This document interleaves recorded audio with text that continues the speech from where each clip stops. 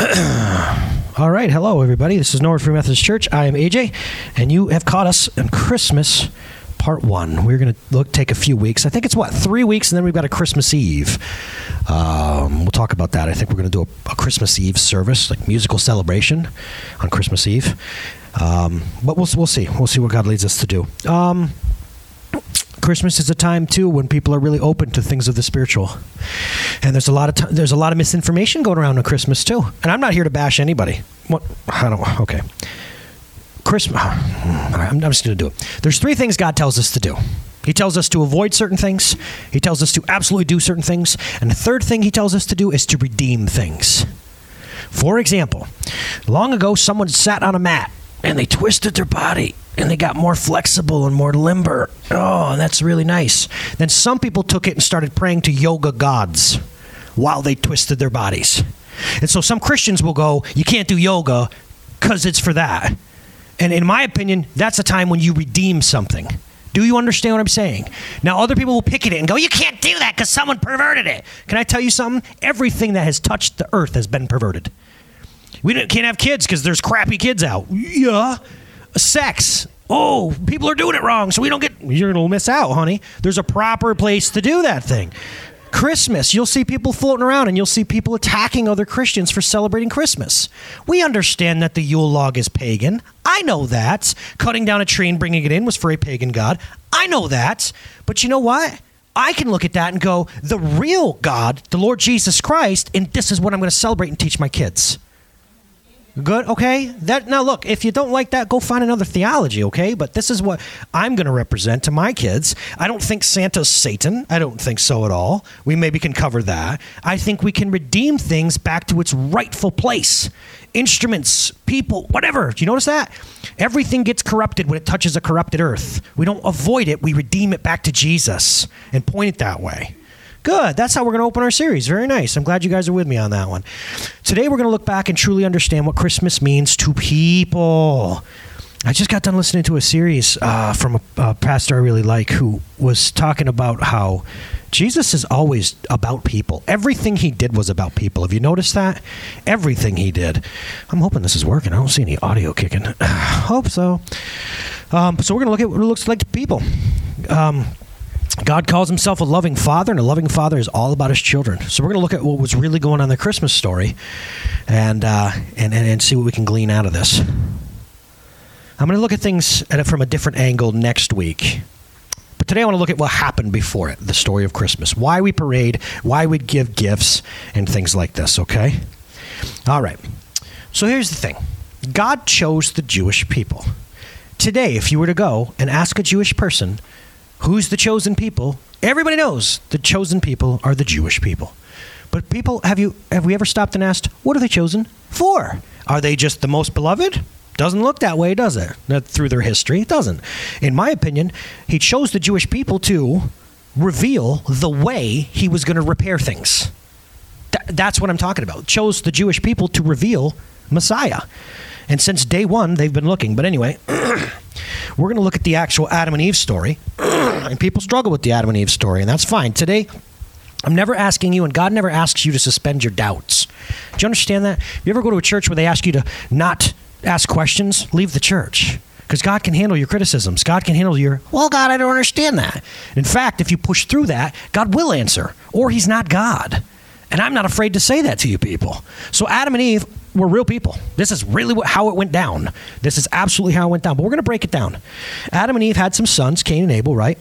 Cain committed you could call it the second murder, but the first person-on-person murder, because of some issues he had with a decision God had made. God liked and blessed Abel's sacrifice and not Cain's. That's a story for another day, about trying to approach God in a way that he never said.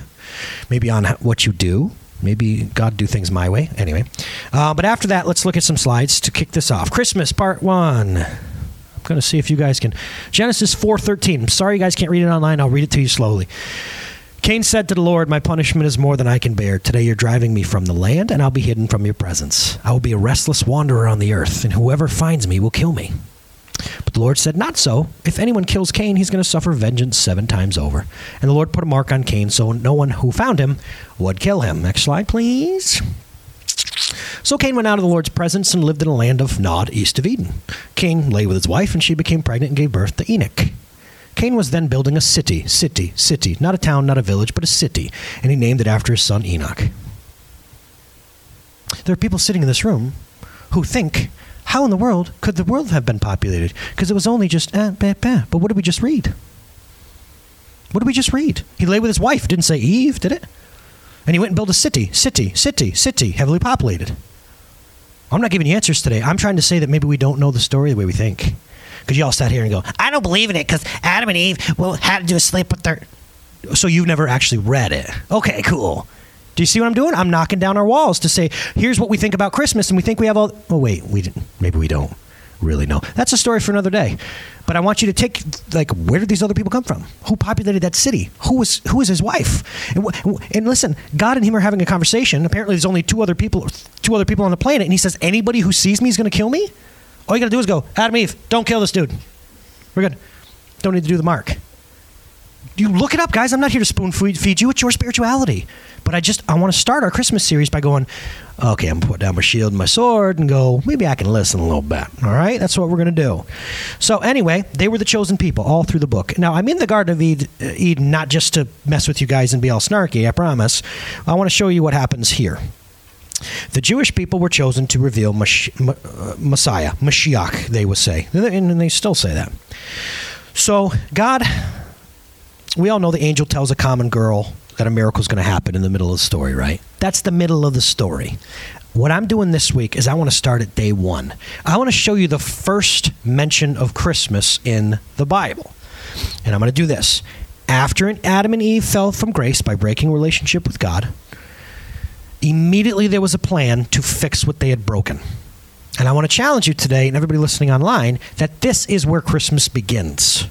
It doesn't begin with, hey, guys, shepherds, there's something going down. That's not where it begins. In fact, it began way earlier than that. So here's what we're going to do. Let's look at these slides. We're going to go back into Genesis where I've been. Genesis 3:14. Then the Lord God said to the serpent, that can also be translated shining one, okay? It can. That's a very close translation. Because you've done this, cursed are you above the livestock and all the wild animals. You'll crawl on your belly and you'll eat dust all the days of your life, he said to this creature. Next slide, please. And I will put enmity, hostility, between you, shining one, and the woman, and between your offspring and hers. He will crush your head, and you will strike his heel. There we go, okay? What happens if someone's heel gets struck? They probably fall down, but they get back up. I want to propose to you today that Christmas was introduced to us in Genesis 3, where the seed of a woman... Down the line, a man will be born who will crush you, Satan, and put an end to everything you're doing. He'll be bruised and he'll go down, but 3 days later he'll rise again. You see what I'm saying? Now that it comes fulfilled, you go, oh, all right, looking back. Wow, so a seed of a woman. You wonder why he had to be born a man. Do you understand what I'm saying? It couldn't just be some celestial, angel shows up. All right, guys, we're good. I'm going to pay this thing. Had to be man. And all down the line, okay? This is where Christmas starts. John Lennon sang, and I'm going to quote it every week. So this is Christmas, right? Beautiful guitar line. And what have you done? This is actually Christmas. Christmas is God revealing the fix that he had to bring his children back to him. And again, you might sit there and can't feel it. I get it. I spent that way for years. But I can look at my kids and go, Christmas was God saying, Alex and Izzy, I got to do what I got to do so we can have fellowship and they can be safe with me again. Because you just chose to become your own gods, human beings. And that means you're all going to die. Because there's only one God. And we have to be in fellowship with one another for you to live. All right, so the plan is going to be... Down the lines, there's going to be one who comes and ends all this. Our God has robbed the grave. Remember when we sing that in Unstoppable God? Oh, yeah. Right? Whatever. You don't remember.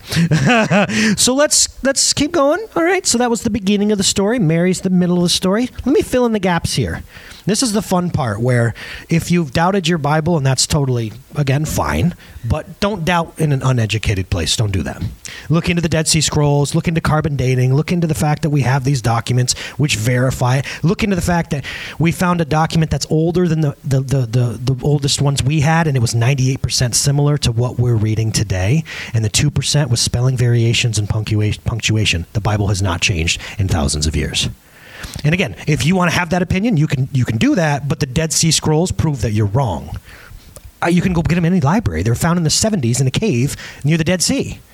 Ooh, anyway, so again, suspending our disbelief for a while. What happens after that? Well, 750 years before Mary, okay? This guy named Isaiah, God spoke through him 750 years earlier, and he says this: the Lord himself will give you a sign. Watch. What's a sign? You know what a sign is. The virgin, one who never...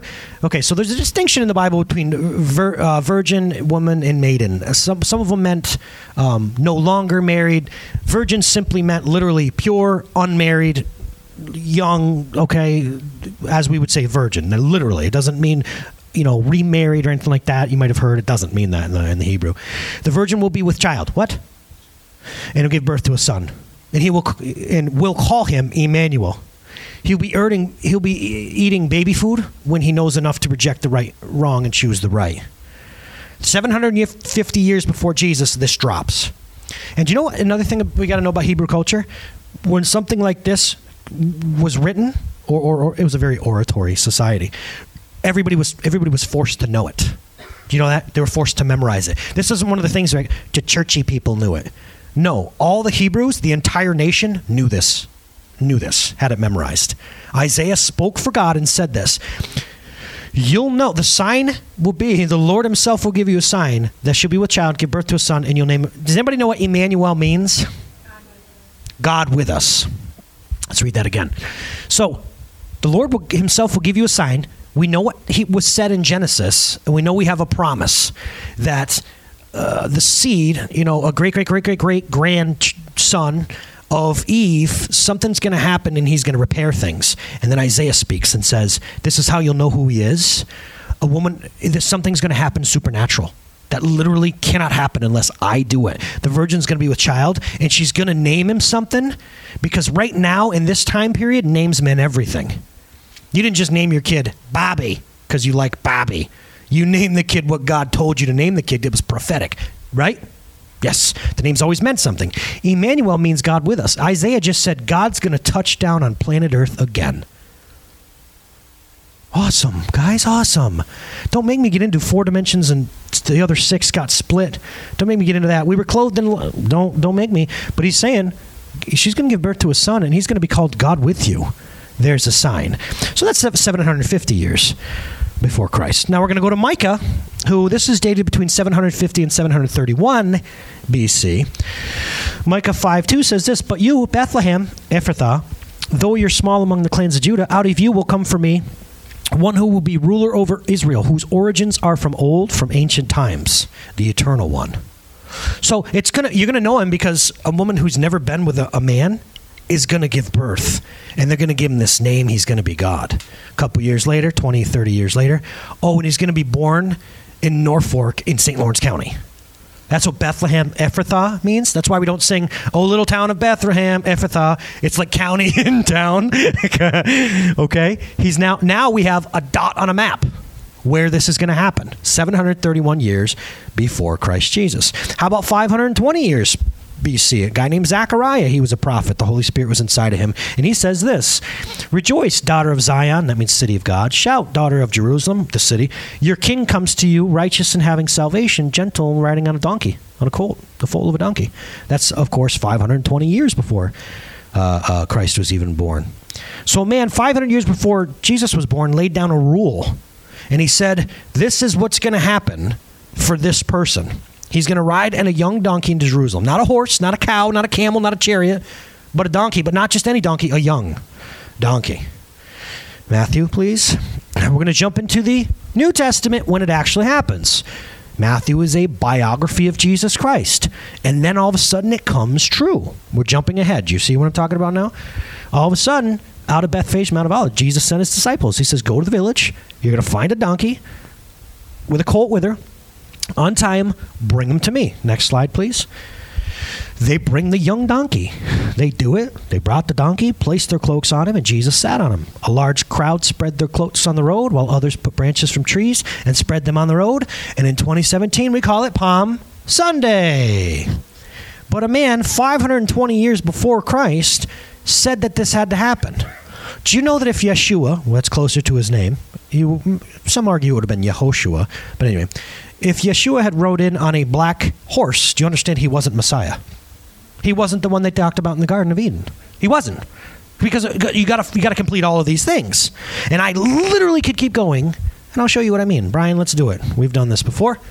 I've got a little document for you. Over 300 things that Jesus had to do, or whoever is going to be Mashiach, the guy in Genesis that's going to fix things. Let me show you this document of over 300 things he had to do or had to be Messiah. And the rule goes like this, folks. If he misses one of them, he's not the Christ. Go home. Find another. On the left, we have fulfilled prophecy. Sorry, you can't see it. I'll upload the document, I promise. Come back in if you want to see this. Okay, Messianic prophecy, right there. The Old Testament scripture where it's mentioned, and you got the New Testament fulfillment of it. Born in Bethlehem, Micah 5:2. His pre-existence, Micah 5:2. Born of the seed of a woman, Genesis 3:5. Seed of Abraham, all nations blessed. Let's start scrolling. From the tribe of Judah, what town? Again, his name will be Emmanuel, God with us, declared to be Son of God. And on the right, again, this is the New Testament where we actually see it. Would be a prophet of the children of Israel, called out of Egypt. Even when when he was a baby and they flee Egypt, that was written. Hosea said that. Presented with gifts, rejected by his own, stoned, stumbling of Israel, betrayed by a friend, sold for 30 pieces of silver, not 28, not 32 because of inflation, 30 pieces of silver. Keep going, Bri.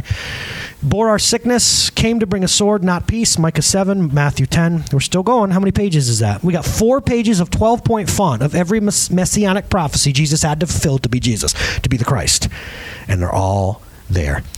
One of them says they tried to give him vinegar when they were murdering him, and he didn't take it. Okay, so if he took the vinegar, he's not Christ, because it said they would try to, and he wouldn't do it. People there looked at him. He cried, Ilahi, Ilahi, Mama Sabachthani, which is, my God, why have you forsaken me? That was quoted in Psalms hundreds of years before Christ actually says it. It goes dark over the land when Jesus is about to die. Amos talked about that 800 years beforehand. All these things, guys, this is not coincidence. And there are no flaws. Do you understand this? There's not some little elf overseeing the Bible going, scratch that to make it fit Jesus. Do you understand that the people we're talking about right now, the Isaiah, the Amos, the Micah. Do you understand that right now Jews don't believe Jesus is Messiah? Do you understand that?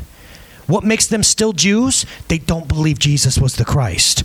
So they're not writing prophecies that are going to point to Jesus. They're not doing him any favors. Do you understand what I'm trying to say? John Lennon said, so this is Christmas? No, so this is Christmas. This is when we find out the Genesis 3 plan. Over 300 messianic prophecies. This is crazy. Do you understand that? That's like me shooting a bow and arrow at Mars and hitting a dartboard. There's no odds for it. This one man would come and do all these things flawlessly. Oh, and then appear to hundreds of people 3 days after they watched him die. Anyway, the orchestra is ready. They're warmed up. The music is starting to swell. And millions of people who have suffered and died and been slaves have cried out, Lord, when are you going to bring us back to yourself? We're overcome with hopelessness. When, Lord God, when? And I omitted it from this, but Jesus even says when he's walking, and he says to his disciples, you have no idea how many people long to see this day. And they didn't see this day because they kind of just got used to having Jesus around. They didn't understand the scope of things. Do you know how much Isaiah and Micah and Amos and all these guys would have loved to see Jesus? To see what they had seen through their eyes of faith? Are you following me? So this is Christmas, you guys. That day is the climax, the beginning of the most important day in human history. Now, I say that loosely because of Easter, obviously. But it's the day that God revealed just how he was going to bring us, his kids, back to him. How he was going to rescue us from the fallout of what happened in the garden. Make no mistake. Now I want to go on a different tangent. Christmas also proves this. And some of you might not like what I'm about to say. And that gets me up in the morning sometimes. I'm a sick man. A couple more thoughts about Christmas. Christmas proves to us that Creator valued human beings as highest of all creation. It's true. Follow me on this one. The fact that Creator comes into his creation and puts on flesh proves to us that we are the highest valued creation. Do you understand what I'm saying, guys? In other words, if God cared about lions most and came to rescue lions, he would have come as a lion or a meerkat or whatever. Like, make no mistake, put away puppies and kitties and all that for a second. I'm just trying to shoot theology here. Plainly put, we could not have started as a fish who grew legs out of primordial ooze and then ended up monkeys who happened to, some of us transformed into humans and some of us didn't. These two truths cannot exist together. Do you understand what I'm saying? They cannot exist together. Creator God came and put on flesh and said, you're created in my image. This is my image. And the fact that Jesus was born a human being says that we're separate and different from the animals. And some people really struggle with this. And again, I believe that's where macroevolution comes and shows up and is one of the biggest lies out there. And don't come at me like I haven't done the science, y'all, because we'll talk about bacterial flagellum and the Cambrian explosion and things you should know if you truly believe in macroevolution. Go watch Lee Strobel's Case for a Creator when he goes and he interviews the top scientists in their field that are not Christians or anything like this, but they're going, yeah, we've discarded the tree of life. That got discarded in the 70s, along with the invention and the advent of the microscope. The fact that God came as a man proves that we did not just, some of us walked out of being monkeys. It just didn't happen, guys. And you know the reason that we want to cling to that so hard is because if we cling to the idea that we just something from nothing and weird variations made you and all the love you feel in your heart, then there's no room for Creator. And that's why the axe is still there being ground. Even though the top scientists in the world have signed a document starting in the early 2000s saying we will not teach the tree of life. Microevolution and variations, absolutely. Nature changes, nature adapts. Evolution is real. But to the fact that we all were a single cell piece of fish, it just didn't happen, guys. And you know why they go la, la, la, la, la, la? Because there's got to be room for Creator otherwise. Or here's what I'll do. To any of you who still feel like you're superior, I'm going to quote Stephen Hawking from 3 weeks ago. Look it up, people. It's the age of the internet. Stephen Hawking is sitting there and he's speaking through his computer. And he's your astrophysicist, man. He's considered one of the smartest people on the planet. And he literally said, go look it up. Don't take my word for it. I'm not here to indoctrinate you. But they said, he was talking about the universes and all that, and he said, there really are only two explanations for how things are. There is either intelligent design and Creator, or there's unlimited parallel universes and dimensions. That's called the multiverse theory. You've ever heard of this? In the multiverse, right now, there's a church somewhere with a dog giving a sermon to all the different dogs, and humans are home and they're the pets. No, guys, there's every variation of everything. It's called the 11th dimension. Go look that up. So Stephen Hawking himself said, look, I'm smarter than y'all. This was either created because information can't come from nowhere, or maybe it's this random thing where everything is ever done and it's chaos and there's this machine that keeps making universes and dimensions. Got to have some sort of out, don't we? As crazy as that one is, because who made the machine that's making the parallel dimensions? Anywho, I'm not here to grind any axes. I'm not. I'm just telling you that if Jesus showed up as a baby in Bethlehem and his name is God with us, then God was a person, and what he said, the way we're supposed to relate to animals, to take care of them, to cherish them, to have dominion over them, then that's the way we're supposed to relate to animals.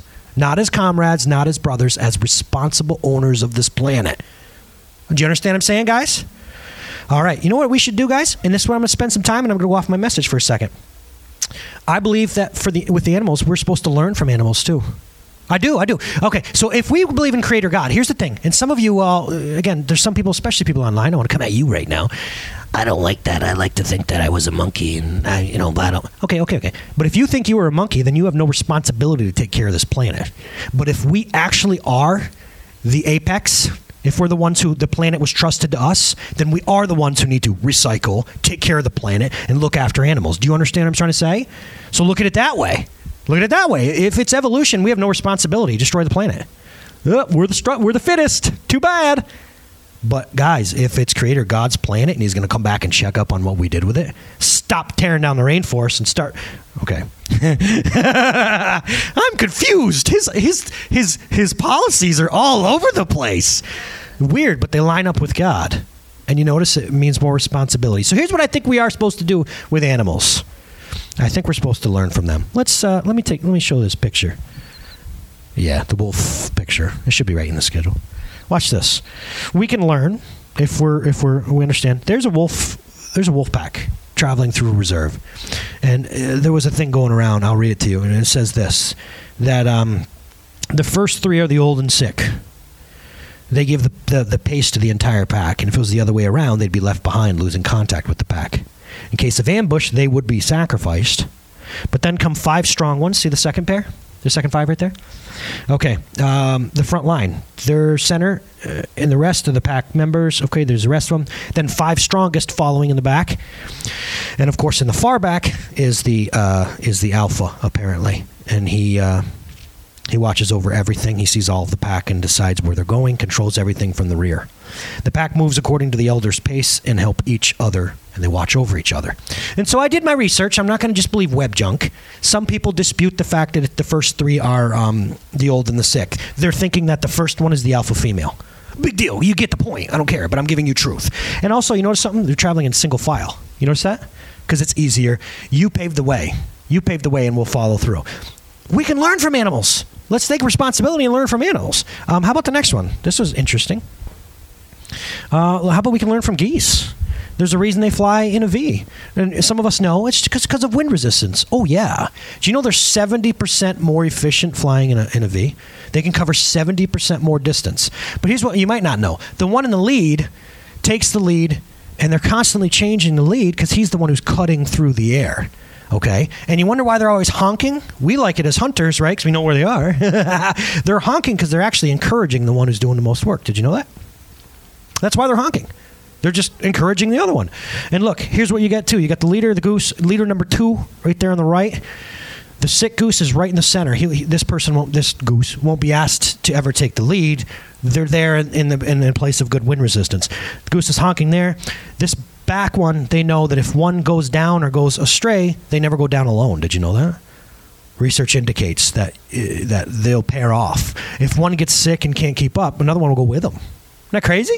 Yeah, dude, look it up, man. This is great. You can find out all sorts of cool information about them. I believe we're there to learn from animals, guys. Absolutely. Again, if God came as a human being, and these are the things we learn. So this is Christmas. I got a Matthew slide, don't I? Because I quoted it, but I want to show. There's Matthew. Blessed are your eyes because they see, and your ears because they hear. This is what I was talking about earlier.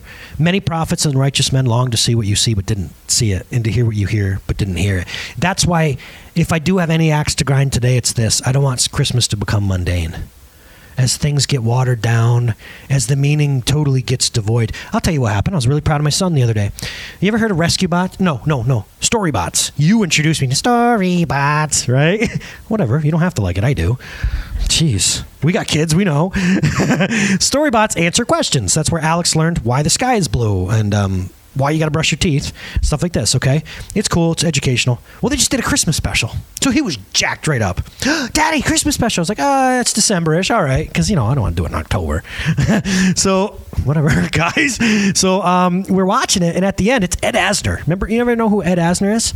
Well, he's playing Santa, and with his gruff voice. And he's, that's what Christmas is all about. You're right. It's about family and being together. And it's not about the presents. And Alex goes, no, it's not. I said, what did you say, Bubba? He goes, Christmas is about Jesus. And I was like, well, yes. I said, Alex, those things too. Don't become that little weirdo. But yeah. I mean, and I don't think Ed Asner is trying to deflect people. You know what I mean? But this is what we're doing this month, is we're not letting it get veered off, okay? Your family's a gift from Jesus Christ. It's not just chemical reactions over your brain. And you know that somewhere deep down, you really do. And if you don't now, wait till you hold your first kid. Mothers, fathers, hello, can you agree with that? Oh, what a beautiful little accident. Come on, guys, that's not the reality of the world. That's not the reality of the world. And you know what? Here's another cool thing. Because he came, God with us, and we get to Easter, what we have is not temporary. We get 70, 80 years on this life, maybe even 100. We have the hope of life eternal with this Creator God who fixed things because of Christmas. That's what Christmas is all about, you guys. I'm not going to do it. I was going to do it. Y'all remember when I did the John reading, the dramatic dun, dun, dun, dun, dun, dun. Have you heard it? Maybe I will do this. Do John 1. Let's do it. This is what I feel Christmas is all about. Some people think Christmas is silent night, right? Or, oh, in a manger, no crying he made. Well, who says that? He was a real baby. But in my brain, that's not what Christmas sounds like. I believe Christmas is the beginning of like a Navy SEALs rescue mission where God comes in and rescues his children. So I did this years ago. It's cheesy. I know it's cheesy. You don't have to send me that email. I know it's cheesy. But this is what I think Christmas sounds like. And yeah. And maybe you can show John with it too. The slides. What do you think? Can you, right? This is Christmas to me.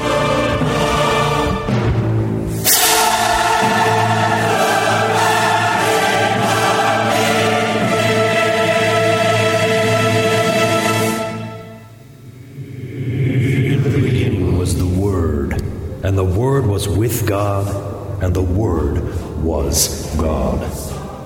He was with God in the beginning. Through him all things were made. Without him nothing was made that has been made. In him was life, and that life was the light of all mankind. The light shines in the darkness, and the darkness has not overcome it. The true light that gives light to everyone was coming into the world. He was in the world, and though the world was made through him, the world did not recognize him. He came to that which was his own, but his own did not receive him.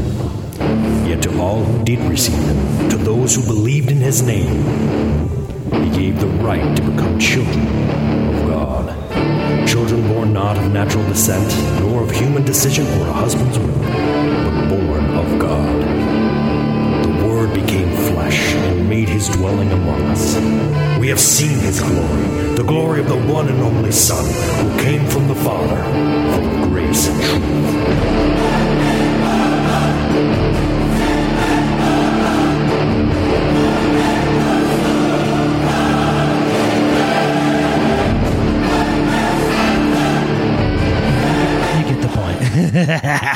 Yes, that's what it sounds like in my head when I read the Bible. Dun, dun, dun. Oh, I made that whole thing. Absolutely. With the guitars, the whole nine. I used to own a recording studio. Of course I did that.